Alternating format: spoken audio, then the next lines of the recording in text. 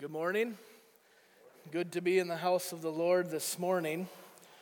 You will notice there's several things in the back of your worship folder to pay attention to, but I want to draw attention to one of those things, which would be we have Advent devotionals available out on the welcome table as you come in to the lobby. This is Jonathan Gibson's O Come, Emmanuel, and it is a Christmas or Advent liturgy, meaning that each day is laid out with several components. There's scripture reading, there's some singing, there's confession and adoration, there is creeds and confessions to read. It's very comprehensive, and the reason that we went with this one as a recommended resource this year is because there is so much available there, and if you don't have the time to get through all of it, you could just pick a few parts of it, and it would still be a blessing to you. It would still be helpful for you as you prepare your heart for the Advent season and the coming of Jesus. And we got them from our friends at Truth for Life. It's Alistair Begg's ministry, and they're only $10. And it's a beautiful book. Crossway did a wonderful job. So not only is the content good, but it's going to look pretty sweet on your bookshelf. So I'd recommend that you pick one up and use it to prepare your heart this season. Well, we have been now in the book of Matthew for a few months. We started in September, and it's been challenging and encouraging for me as I've been preparing these messages, and I hope the same is true for you. Many of us are, I think, more familiar with chapter 5 and on as we get into the Beatitudes and some of the more recognized teaching of Jesus. But these first 4 chapters have also been such a blessing to see the start and the coming and the history and the prophecy fulfilled and all of these things. It's been so wonderful. And as we finish chapter 4 and we'll move into chapter 5, we're getting into some of the really juicy parts of the book. Some things that, like I said, are probably more familiar, maybe more readily applicable in your mind. Things like the Sermon on the Mount, which includes the Beatitudes, the Blessed Are section, and then we have really specific teaching from Jesus on things like anger and divorce and how to use your money and how not to worry but trust God. It's just very applicable things, and I'm really excited to get to the Sermon on the Mount. But today we are going to finish chapter 4, so we'll take verse 12 through the end of the chapter, and I'll explain a little bit more about that in a minute. But then next week I'm going to pause Matthew and preach a message on gratitude, on a biblical theology of thanksgiving, as we understand what God calls us to as believers, to have thankful hearts in all circumstances. I think this is timely, not just because of the Thanksgiving holiday that we're about to celebrate, but also because as Christians, as recipients of the grace of God that Chris articulated for us so well, we have much cause for thanksgiving. And so I want to take a week and emphasize that. Then we'll move into the Beatitudes and we will finish those by Christmas. So that's the preaching schedule that's coming up here for the next few weeks. But before we read our text and get into Matthew, I want to just note a couple of structural details that might help you as we move further into the book. So Matthew begins his gospel and ends it with narrative sections. So narrative means like it's telling a story. It's not so much instruction, do this, don't do this. It is giving us kind of a behind-the-scenes look at the events and the details that led up to the start of Jesus' public ministry. So chapters 1 to 4, we might call the infancy narrative. We have the coming of Jesus, we have his growing up years, very little detail there, and then the start of his ministry, and then chapter 26 starts the passion narrative, the end of Jesus' earthly ministry and life and his resurrection and ascension. So between those two bookends, Matthew breaks up the teaching of Jesus into 5 sections.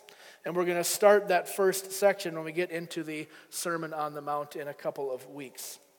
So if you can think of Matthew as being bookended by narrative sections, then you get to the middle and we'll get into a lot of the meat of the instruction, the teaching, the things that are going to cause us to realize we are not as good as we think we are, and we need the grace of God very, very desperately. So I'm eager to walk through that with you. Well, this first section that we're going to get into today is leading the way. It's preparing the way for us to get into the teaching, and we're going to look at the start of Jesus' ministry. Now, I think Matthew has three main things in mind that he's going to highlight in this passage, and three, I suppose we could call them aspects or keys of the messianic ministry. So all throughout the Old Testament, as the Messiah was promised, even in the text that we read this morning, there was foretold that there would be certain things he would do, certain characteristics. And there are three main things. There's a lot more than that, but three main things that are keys to the Messiah's ministry would be preaching, discipling, and healing. Or we could say shepherding and healing. God has promised that there is coming somebody who is going to teach the word of God faithfully. He's going to speak truth. He's going to shepherd the people. He's going to lead them in the way that they should go. And he will explain, he will exposit the word of God truthfully. Well, we see all of these things evident in our passage today. And so we have to remember that Matthew here is not just communicating detail. He's not reading a data sheet. I don't know if you ever work with chemicals, but there's something called an MSDS sheet. It's just a data sheet that explains very rigidly, here's what's in it, here's the purpose. That's not what Matthew is doing. He has a slant. He has a goal. He has an intention in communicating these things about Jesus. And he communicates these details, I think even today, in such a way that it would be impossible for somebody to read this and deny that Jesus is the Messiah.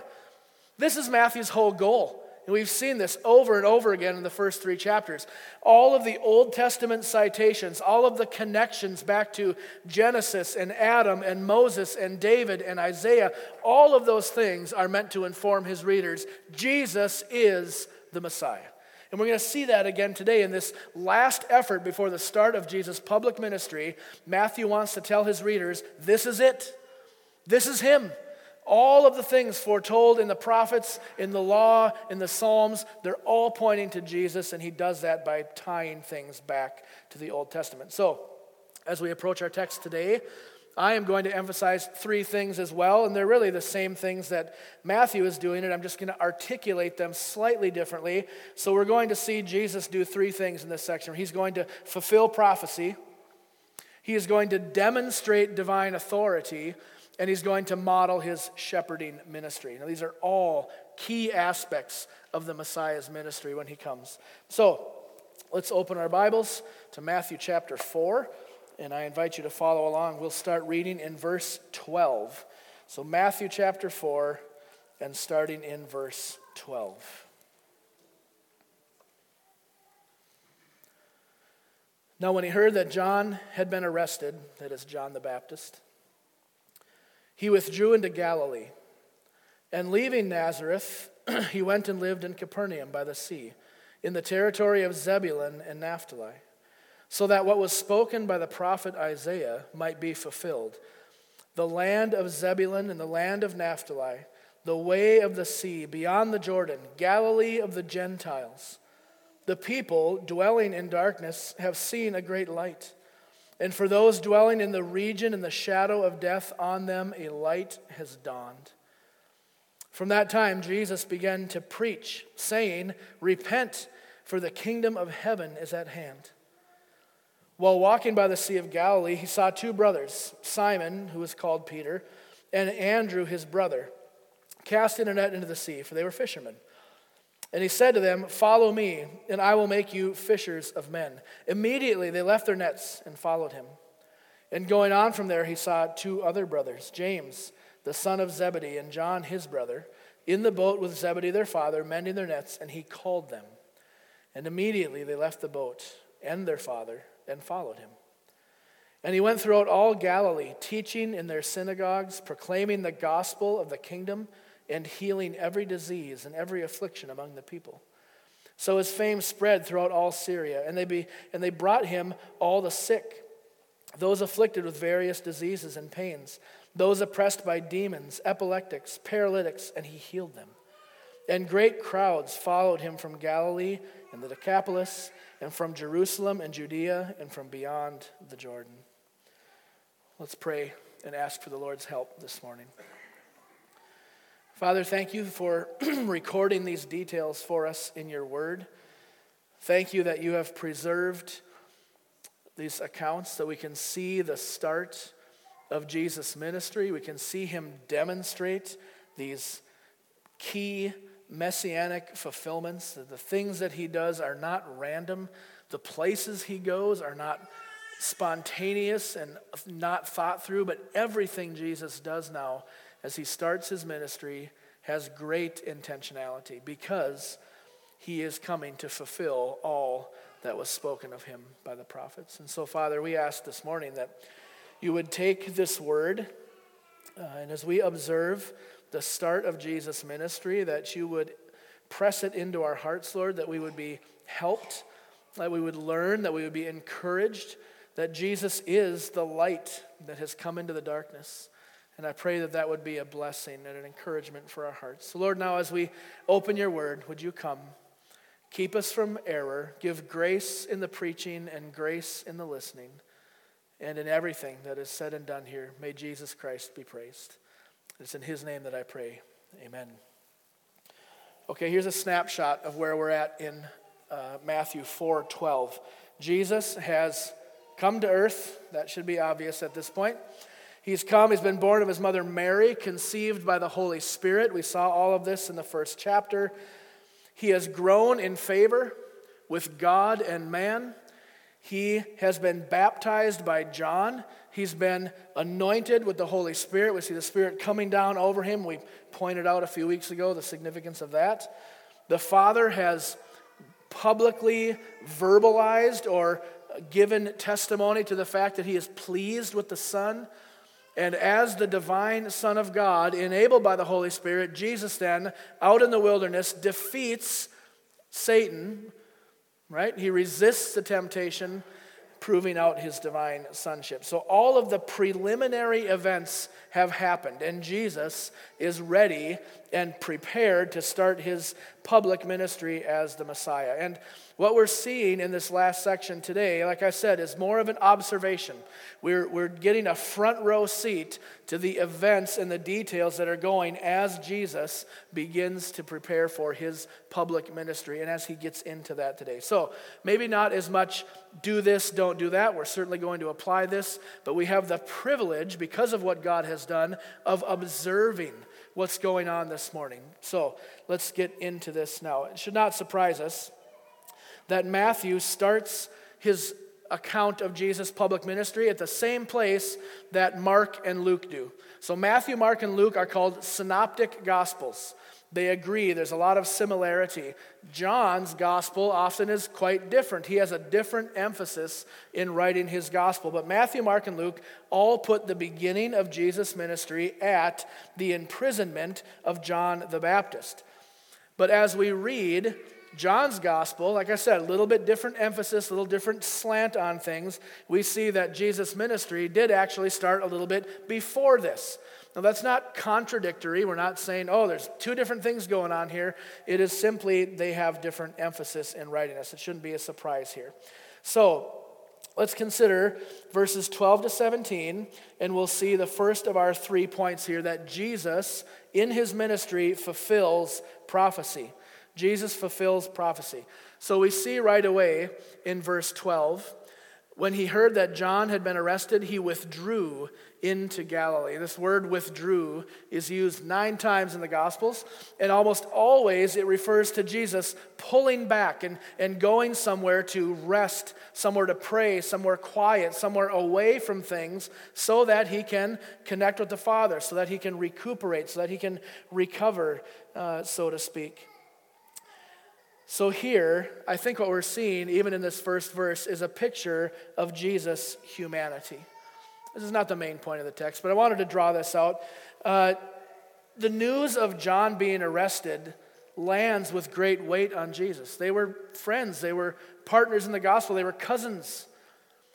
And when he knows that John has been arrested for bogus reasons, it grieves him. He's saddened. So he withdraws. He leaves Nazareth, where he's been, and he settles in Capernaum. And as we continue reading, we see that this was no mistake. Again, there's nothing random in Jesus' actions. John will pull this out when we get to the woman at the well and we see Jesus use language like, I had to go through Samaria to get there. There's intentionality in everything Jesus does. So I want to make sure that even as we're going through these details, we do not think, oh, well, that was fortunate that he went there. What if he had gone somewhere else? He couldn't. With the anointing of the Holy Spirit and the empowerment that he had from the Father, he is doing everything intentionally. It's no random move. It's no mistake what Jesus does. So he's guided there by the Spirit so that his life experience would align with the prophecy that was made before him. Okay, this is how God sees to it that his word is fulfilled. Jesus is led to a specific geographical area so that we see the connection to the messianic ministry. This is why Matthew says in verse 14, so that what was spoken by the prophet Isaiah might be fulfilled. No randomness. It is all intentionality with the start of Jesus' ministry. Well, Matthew agrees with that conclusion, or rather, I agree with Matthew's conclusion, and he makes explicit the fact that Jesus moves here. He goes to Capernaum to prove he is the Messiah, and he does that. He makes that connection by quoting Isaiah 9, which we see in verses 15 and 16 of our chapter. But there's more significance to this quotation than just the geographical detail. That's part of it, but there is more going on here than just the fact that Jesus went a certain place or didn't go to another place. The first 7 verses of Isaiah 9, and we read some of this morning, describe the situation of the world into which the Messiah is going to come. And the way that Isaiah characterizes things is he uses darkness and light as contrasts, right? The people walking in darkness, the people dwelling in darkness, the land of deep darkness, on them the light has shone. And so we see that the condition of the world when the Messiah comes is going to be dark. And into that darkness comes light. Well, Matthew is communicating then that this darkness is spiritual, right? It's not literally that there's some sort of cloud over things, but the Jewish people have been walking in darkness. This is Isaiah's context. Just like the Gentiles, unable to discern what God is doing, how he was prepping the way for the Messiah, and how he was bringing all things to the point of fulfillment or consummation in Christ. But they couldn't see it because they were walking in spiritual darkness. And not only walking, but dwelling. We see this in the quote there. They were dwelling in a land of deep darkness. Now, John in his gospel is going to take the theme of light and darkness. He's going to develop that much more through his entire gospel. You can read there if you want to see more of this. But Matthew is creating this marvelous contrast that he extends hope to his readers through. So by seeing the darkness of the world and by seeing the Messiah as the light that comes into that, he is offering hope to them. He's giving hope to the unbelieving Jews, saying, you're in darkness. You haven't seen what is going on. You haven't paid attention to what God is doing. But here he is. Here's the light. The light that was promised has come into the world. Now, one difference here between Matthew's articulation and Isaiah's is that Matthew uses the word dawned for the light. On them the light has dawned, whereas Isaiah would say, on them the light has shone. You say, oh, good grief. He just wanted to say it a different way. What's the point? There is a point. And I want to show you what this point is. It's not just that Matthew wants to say things different or be cutesy or find some other way to articulate the truth. But he says this because he has a very specific intention. He is trying to communicate that, we could all say it together, Jesus is the Messiah. So let me show you what I think is going on. Matthew is communicating when he says that the light has dawned. He means not only is the light come, but he's trying to communicate that this is the start of something. This is the start of something new. And we saw this back in chapter 1 and 2, didn't we? With the language of this is the genesis of Jesus Christ. This is the start of his ministry. So when Matthew comes and he says this is the dawn of the light, he means it's starting. And John the Baptist and Jesus both affirm this when they say the kingdom of heaven is at hand. It's close. It's coming. Now, we understand the word dawn, right? I was here this morning. I get here early. It's pitch black outside, totally dark. And if you look to the east, all of a sudden you can see just a little crack of light. Just a little bit. What do we call that part of the day? Dawn. It's the start of day. Is the sun all the way up? Is the light totally illuminating everything? No, not yet. But it is the start of something. The dawn has arrived. Things are in motion. I think that is what Matthew is doing. He is telling the readers, look, things are dark, yes, but not only has the light just come in a kind of general sense, but the light has dawned. Something is set in motion. The kingdom of heaven is near. It's at hand. So he's trying to communicate all this to his readers. So, in keeping with what we've already seen in the book of Matthew, he uses the word dawn to signify that the coming of Jesus is the start. A new start for the people of God. Pay attention. This is him. This is the long-promised Messiah. So by connecting both the geography of where Jesus goes and the fact that he is the light that Isaiah talked about, Matthew shows once again how Jesus fulfills prophecy. Now next, in verses 18 to 22, we see Jesus demonstrate his divine authority. He demonstrates his divine authority. Now, I think many Christians, if we're familiar a little bit with our Bibles, if we were to say, what's the first miracle Jesus ever did? I think many people would probably say, well, he turns water into wine at the wedding of Cana. And John certainly affirms that. He says in John 2:11, this is the first of his signs that Jesus did at the wedding in Cana and manifested his glory. And I'm not arguing with John. That was the first public kind of miracle, but the same kind of divine authority that turned the water into wine is exercised here in calling the disciples. And I'm saying that's miraculous. I'm going to take a few minutes and show you what I'm talking about here. It's every bit as much of a miracle as what Jesus does in Cana. So we're in observation mode now. So let's look at this part of the text again. Jesus is walking by the Sea of Galilee. I'm sure just randomly, right?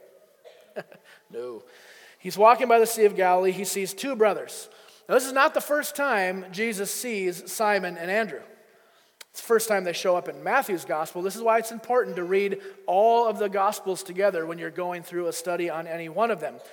Simon and Andrew were initially disciples of John the Baptist.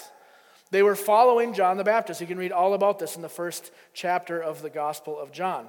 And one day, as we read in John chapter 1, Simon and Andrew are hanging out with John the Baptist, and here comes Jesus. And then John says this really famous line, "Behold, the Lamb of God, who takes away the sin of the world." Well, Simon and Andrew hear that, and they're like, well, we want to follow that guy. So they leave John the Baptist, and they start following Jesus. They're interested in his earthly ministry and what he's doing. And it's at that point that Jesus tells Simon, your name's no longer going to be Simon, but you will be called Peter. That's John chapter 1, verse 42. So if we compare the timestamps here, remember I said the other three Gospels start Jesus' public ministry at the imprisonment of John, but it's really evident from John's Gospel that he meets Simon and Andrew with John the Baptist, previous to that. So I hope that's not confusing, but I want to point out that Jesus already knew these two. They already were interested in him. They're already aware of what he's doing. So Jesus sees them casting their nets into the sea. He's walking by the sea. He sees them doing what fishermen do, and he calls them to follow him. Now Matthew uses, when he says, verse 18, he sees Simon, who's called Peter, and Andrew, his brother, casting a net into the sea. That is a perfect present participle for all the grammar nerds, which means that he sees them in the act of doing it. They are literally in the throes of their work. So Jesus catches them in the heat of the moment, and he says, leave what you're doing and follow me. And so it's just this wonderful picture of the power of the call of God. This does not happen in some kind of relaxed environment where Simon and Andrew have plenty of time to think about it, weigh their options. I don't know, do we really want to follow this guy? What's going to happen? Jesus says, follow me. Boom! They lay everything down and follow him in the moment, in the middle of their livelihood. This is very significant because what it is showing us is that not only does Jesus have the power and the authority to call, he has the power and the authority to ensure that the call is answered. This is why I'm saying this is a demonstration of divine authority. Have you ever been interrupted in the middle of your work? It drives me nuts. Especially if you're sitting there, I don't know whether it's physical work or if you're thinking really intently about something. There's been a number of times where I'm kind of holding something, trying to get something together, and someone comes and is like, hey, can I talk to you for a minute? I'm like, no, can't you see what I'm doing? I'm right in the middle of something. That is the situation that Jesus calls Peter and Andrew in.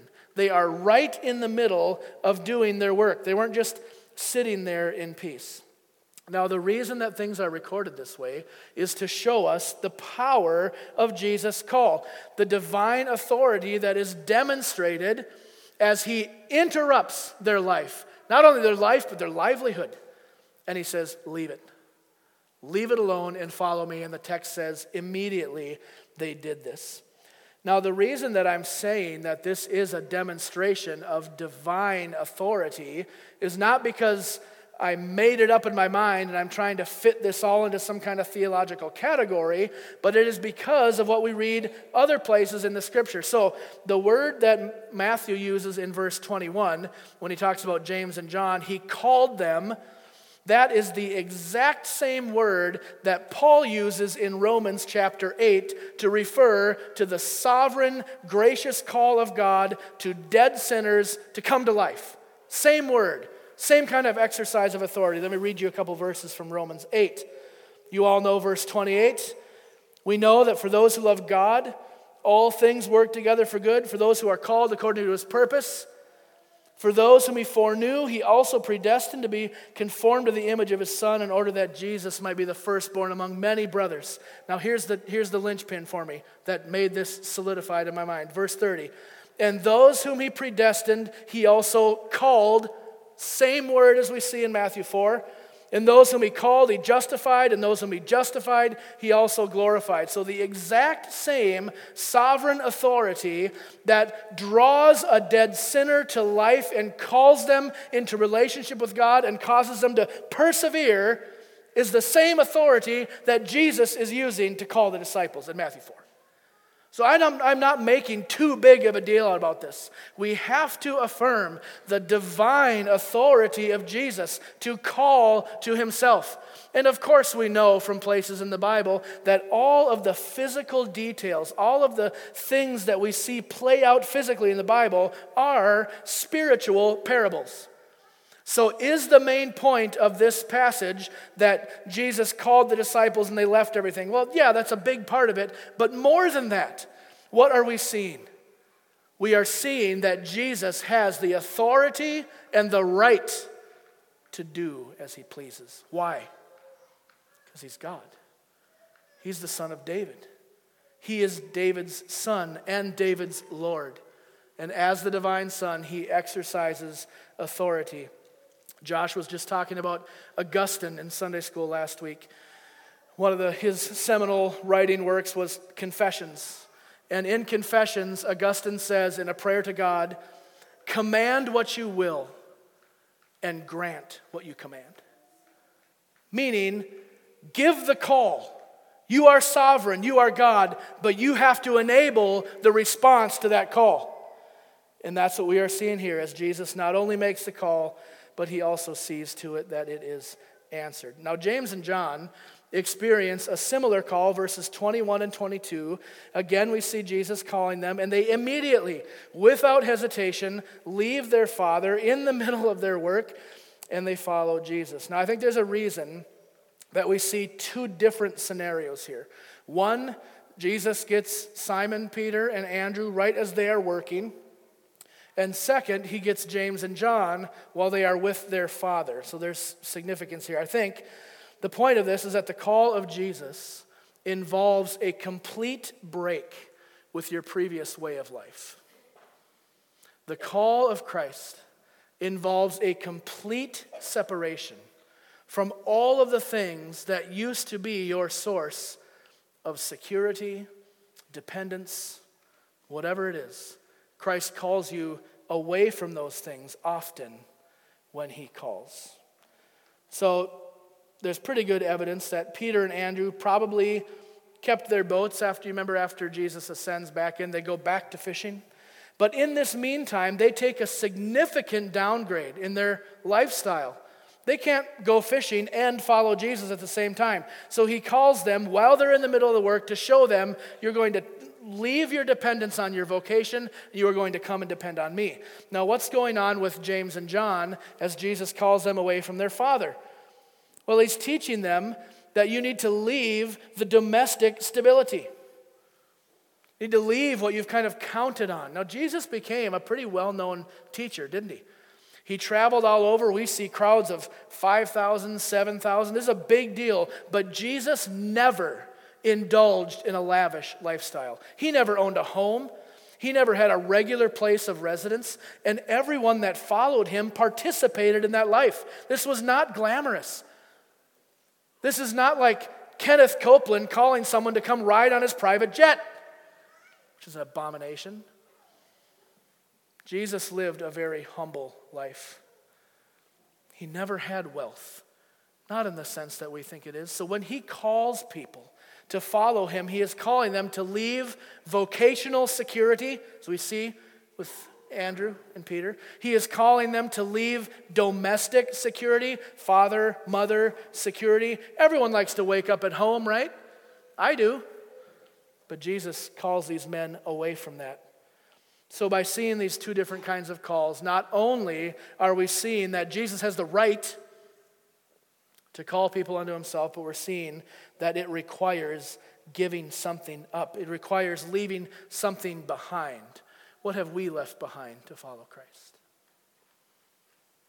And we don't have to, go over the top and purposefully live as paupers and kind of, self-debasing and act like we're really worse off than we are. That's hypocritical.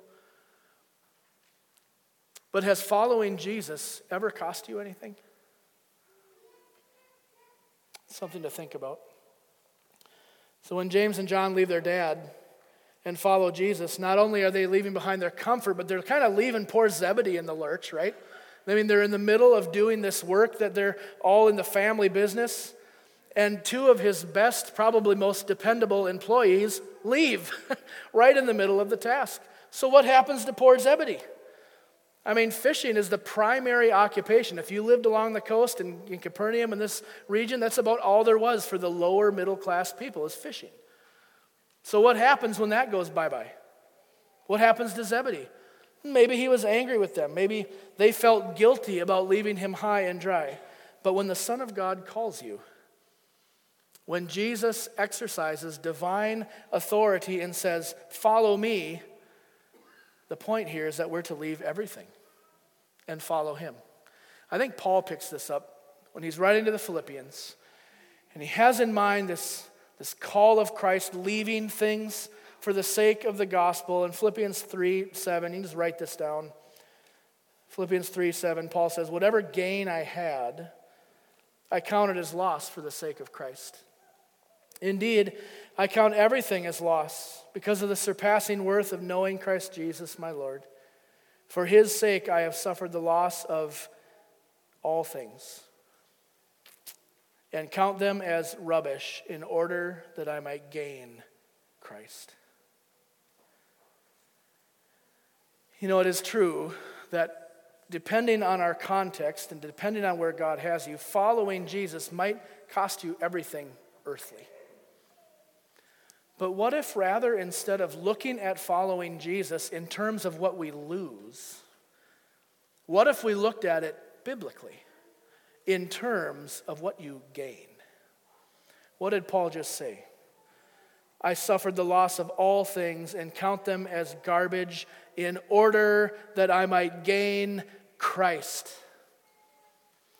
And I promise you, the gain of Christ is worth the loss of anything. Anything. Relationship, business, social standing, reputation. Count it all as loss Because what you gain, what you inherit, what comes to be your possession is God through Christ. And I think that's what we are meant to see. That's what Paul wants us to see, and that's what Jesus is doing with the disciples, that when they come and follow him, they are gaining so much more than a fishing business. They are gaining Christ. So Jesus fulfills prophecy. He demonstrates his divine authority in the call of the disciples. And lastly, and more briefly, verses 23 to 25, he models his shepherding ministry. Now, this is a huge part of the messianic ministry. This takes up a lot of space in the Old Testament as God, several times, I'm thinking Ezekiel and Jeremiah, he indicts the shepherds of the people for being selfish. And he says, I'm going to raise up my own shepherd in the line of David, who's actually going to care for my people. And this is what Jesus does. We call this his shepherding ministry.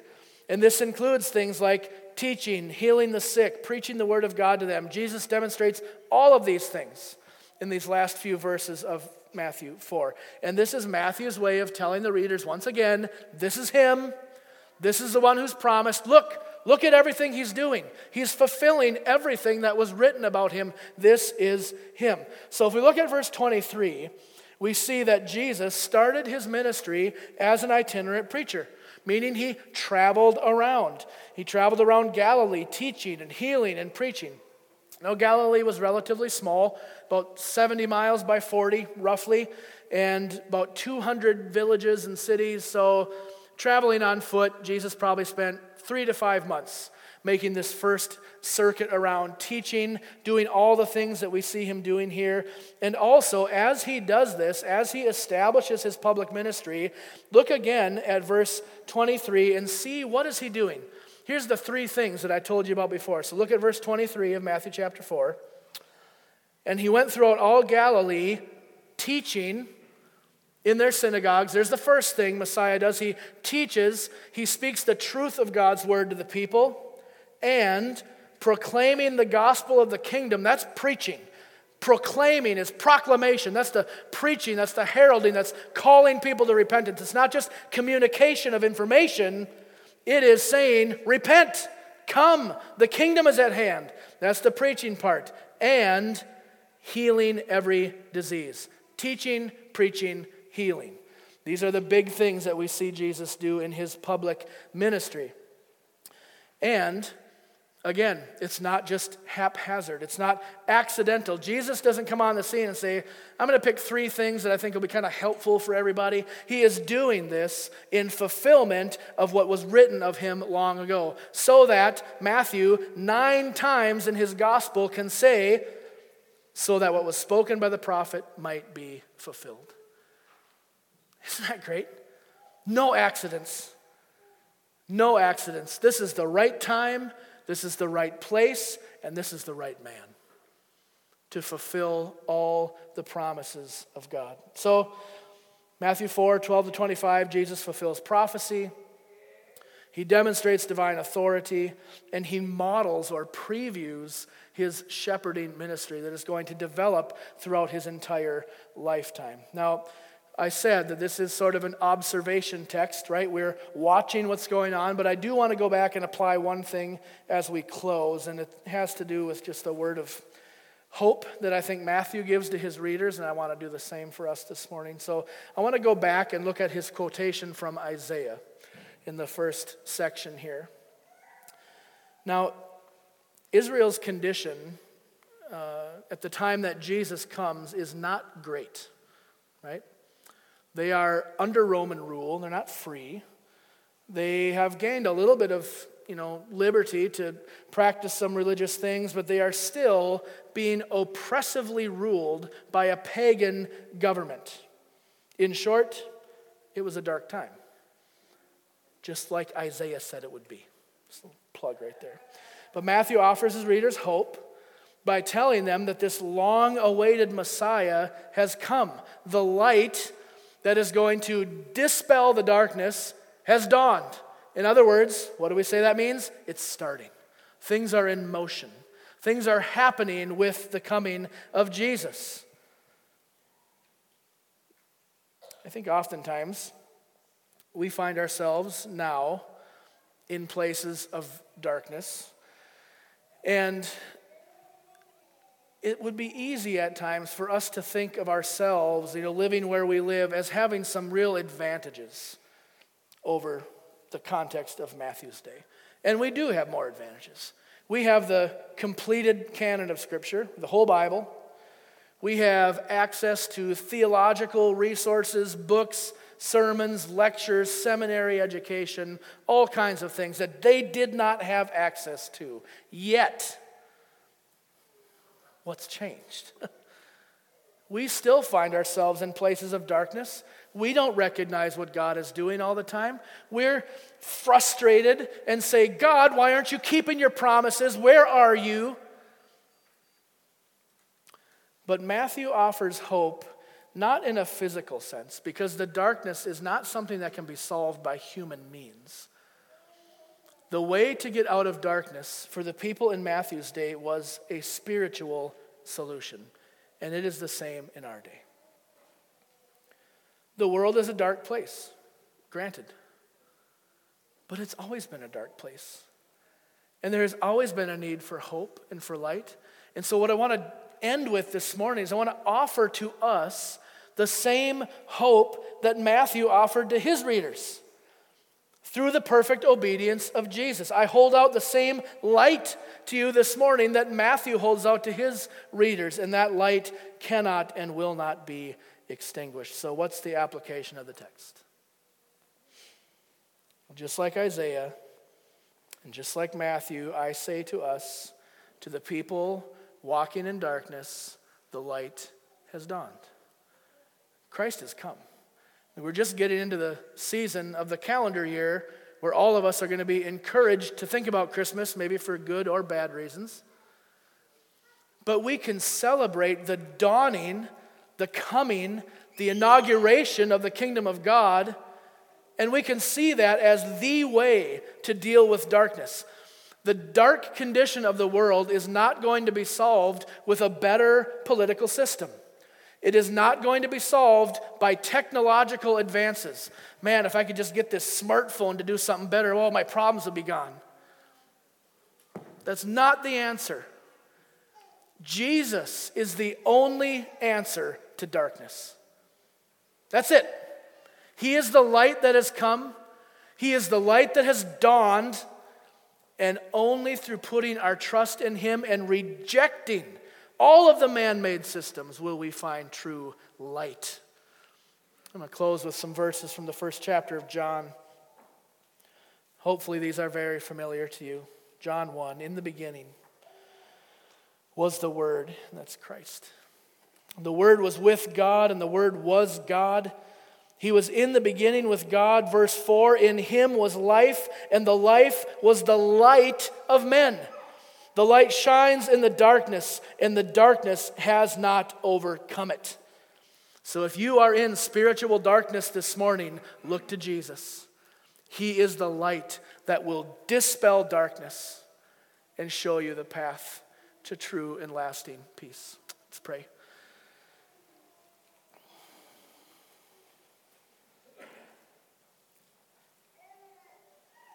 Father, we are in darkness apart from your Holy Spirit and apart from the work that only you can do. I'm thankful, Lord, that this morning we've already heard that it's by your grace alone that we are saved, that we don't earn our standing before you, we don't earn security with you, but in the free exercise of your grace, you save and you shed light into darkness. I'm just thinking now of what Paul wrote to the Corinthians in 2 Corinthians 4, and he says, in the case of those who can't see the gospel is veiled, the God of this age has blinded the eyes of unbelievers from seeing the light of the gospel, the glory of Christ, who is the image of God. But then the marvelous news, it says, but God shines the light of Jesus Christ so that they can see that he is the Messiah, he is the way. And so, God, for all of us here this morning who are walking in darkness, who are dwelling in darkness, who are stuck in the repeated habits of sin and death, would you rescue us from that darkness and shine the light of Christ in our hearts? I pray that there would not be any resistance to the moving of your Spirit in our hearts, but that you, by your sovereign grace, would shine the light of Christ over our lives and give us strength to respond in repentance and obedience to you. Father, thank you. Thank you for the start of Jesus' ministry. Thank you for what we learn from him. And I pray as we move on in Matthew now that we would be students of the word. That as we sit at the feet of Jesus, we would learn more of him, learn more of us, and what you have called us to. So, Father, we thank you for all of these things. And I pray in Jesus' name, amen.